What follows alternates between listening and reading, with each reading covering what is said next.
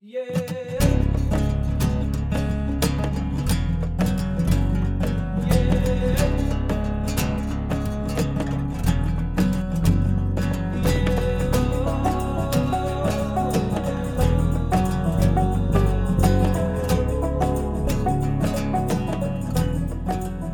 Welcome to Into the Wilderness Shorts, the first in a new series of short shows diving into the world of wildlife science and conservation. We are aiming to put these out in the weeks between our long-form interviews, so don't worry.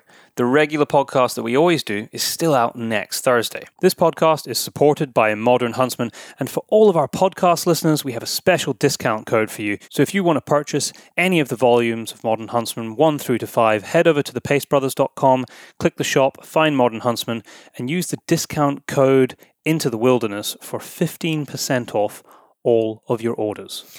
I'm your host, Byron Pace. It is the 26th of March, 2020. I know that most of you listening will be under the social distancing lockdown from the global coronavirus pandemic, so I hope you're safe and well and listening to the latest advice from the health officials in whatever country you live in. But for now, enjoy a short escape as we travel, in our minds at least, to the coast of British Columbia, to the archipelago of Haida which means Islands of the People. Sometimes referred to as the Galapagos of Canada, it's located about 40 miles from the mainland and is jointly managed by the Haida Nation and the Canadian government through an institution called the Archipelago Management Board and has equal representation from both parties. It once boasted a lush underwater ecosystem, abundant enough in food to support the local populations that lived there. But today, it is a sea urchin barren. More on what that means shortly. This is a story of population dynamics and the interconnectedness between species. It starts at the height of the fur trade back in the 18th and 19th centuries, which decimated wild sea otter populations, extirpating them along much of their historic range. Today, populations have started to recover in certain locations along the mainland and Vancouver Island, and it's expected that in time, with continued recovery, they will once again populate Haida Gwaii.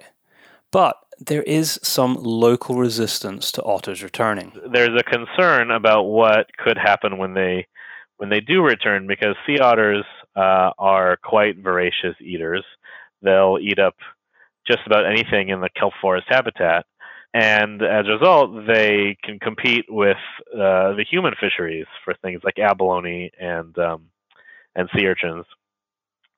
And so there's this opportunity to try to use some mathematical modeling to see how a kelp forest could recover with the reintroduction of sea otters, and what that would possibly mean for the humans who also rely on the kelp forest ecosystem. That's the voice of Dr. Jason Goldman, a science writer from Los Angeles who covered this fascinating story originally in Biographic. He explains why the loss of otters has impacted the ecosystem. Well, when sea otters are removed from the ecosystem, part of the role that sea otters play is they control sea urchins. So when you get rid of the otters, the sea urchin population explodes because that's their primary predator. And the sea urchins then eat up all the kelp. And when the kelp disappears, you sort of lose the entire ecosystem, because the kelp provides quite a lot of habitat and food for lots of other species as well. So part of the idea is if the sea otters can be reintroduced, then they can resuppress the urchin population. Kelp could begin to grow again, and the entire ecosystem could sort of right itself. It's not unlike the story with wolves in Yellowstone. You know, by reintroducing an apex predator, the entire ecosystem can sort of come back to some version of balance. And so that's what they simulated.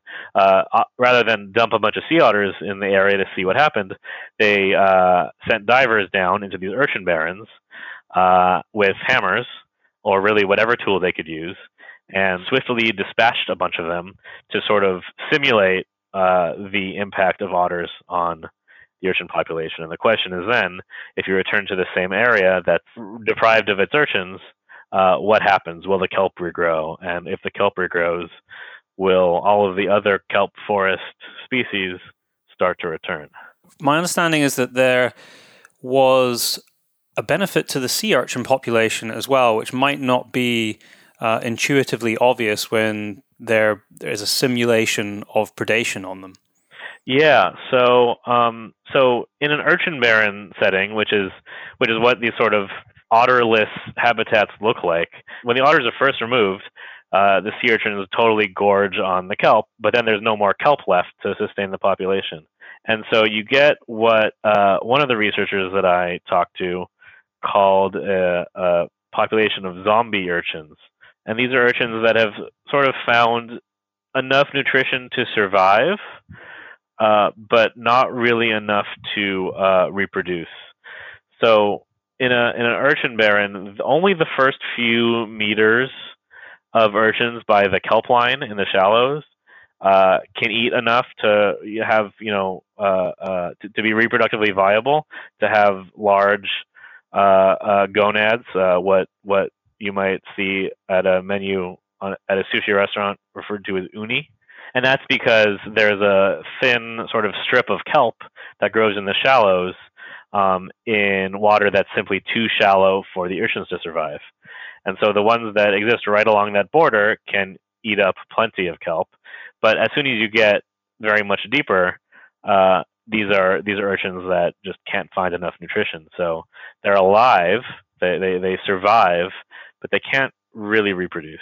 And so a population in a habitat with otters would certainly be smaller. There'd be fewer urchins around, but ostensibly there would be healthier urchins that are more well-fed.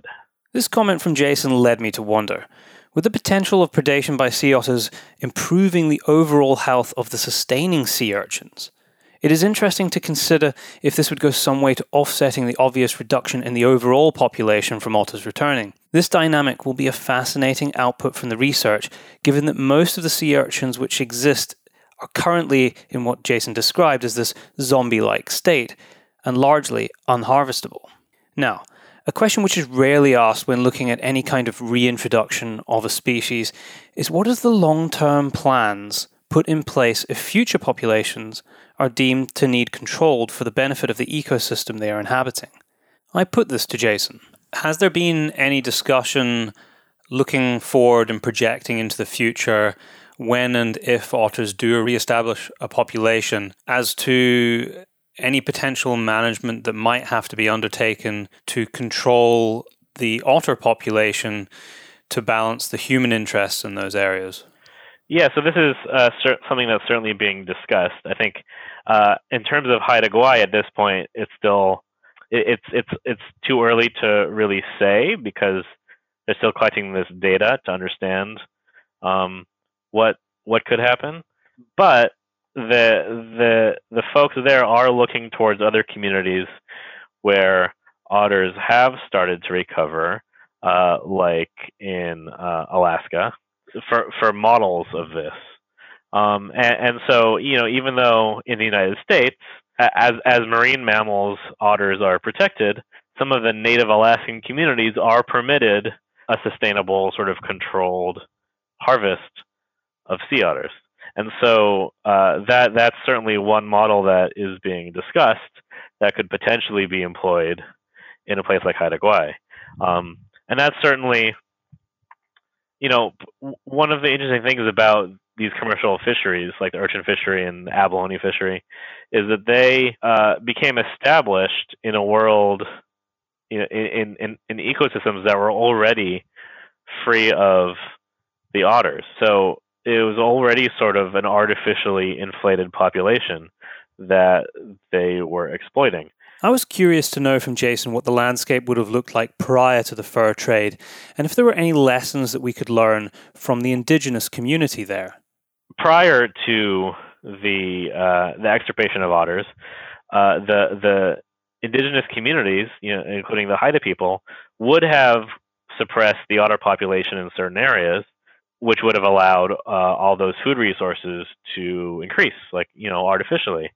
But it would have been done in sort of this mosaic pattern where the otters would have been suppressed in areas near human communities. And then those communities would have moved, and the otters would have recovered in those previously exploited areas. That is a solution that I think could exist today, but we're much better at killing things now than we were then, and so it would have to be done sort of with a tremendous amount of oversight.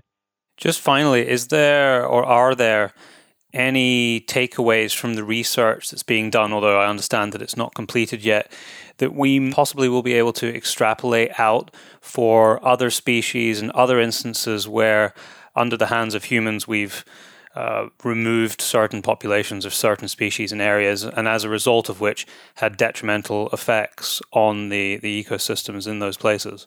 I think there is a broader lesson here. And what really struck me about this work, as I said, I thought this is going to be a fairly straightforward story about this intervention, this research project, and it is. But what I don't think I realized until I actually spent time in this place is the deep connection between the Haida people, this indigenous community, and this ecosystem. I think we tend to think of humans as apart from ecosystems, as superimposed onto the natural world. But the Haida people really, really think of themselves as a part of the ecosystem, and so it is reasonable to look to this ecosystem for food, and that's in part why this study is explicitly not just about biodiversity conservation. It's a joint project between the Haida people and the Canadian government and a handful of NGOs and academic laboratories, and so it is as much about nurturing food to grow as it is about sort of biodiversity conservation the way we tend to talk about it. And I think as we think about conservation efforts in other parts of the world, I think it really makes a good deal of sense, and I think we ought to think about how the communities of people who have ancestral relationships with these ecosystems think about these species and these resources and these habitats, and not just to pay them lip service, but to really create true partnerships between what we might sort of think of as Western science and the sort of more traditional ways of thinking about nature. Thank you very much for listening to our first episode of Into the Wilderness Shorts. This story was first published in Biographic.com. The article, Restoring Harmony in Haida Gwaii, written by Dr. Jason Goldman, who you've been hearing from here. If you want the link to the long-form article, head over to thepacebrothers.com, click podcasts, and all of the links are in the show notes. Look forward to bringing you another story in 2 weeks' time.